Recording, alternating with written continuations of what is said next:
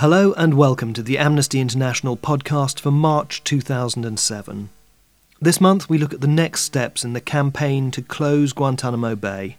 5 years after the detention centre first opened, what can be done to make sure there's not a 6th anniversary? We travel to China to hear about more than 150 million migrant workers treated as second-class citizens, and then on to Brazil, where Amnesty International is campaigning for security and protection for all Brazilians, regardless of their social status. The first detainees were transferred to the US naval base in Guantanamo Bay, Cuba, more than 5 years ago. From the outset, Amnesty International has campaigned for the detainees to be treated lawfully and humanely. The US authorities have failed to meet this requirement. Detainees have been tortured or ill-treated and denied access to the courts to be able to challenge the lawfulness and the conditions of their detention.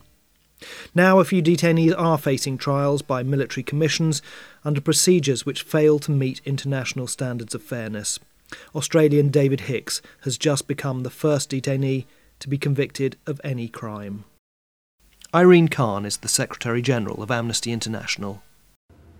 Guantanamo prison camp is a symbol of abuse by the powerful. A powerful government that has put itself outside the reach of law and that it has put several hundred people outside the rule of law. These hundreds of people have spent more than 5 years, many of them more than 5 years, in prison, not knowing how long they will be there, not knowing for what reason they are there. This is clearly an abuse of the fundamental human right not to be detained arbitrarily and to be tried fairly.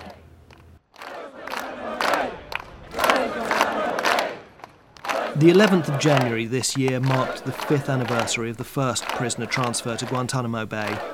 Amnesty International joined other activists worldwide to mark the date with demonstrations in more than 30 countries in support of people like Omar de Reyes, who's been in Guantanamo since September 2002. His family's found it difficult to deal with his indefinite captivity and the reports of abuse that have come out of the camp. Omar's sister Amani joined the Amnesty International demonstrations outside the US Embassy in London, where demonstrators in orange boiler suits were held in a mock detention centre. Scum, where's your position? Such a sanitised version of what I've read from my brother's account, and I wish they were treated like that. It's quite horrific to think that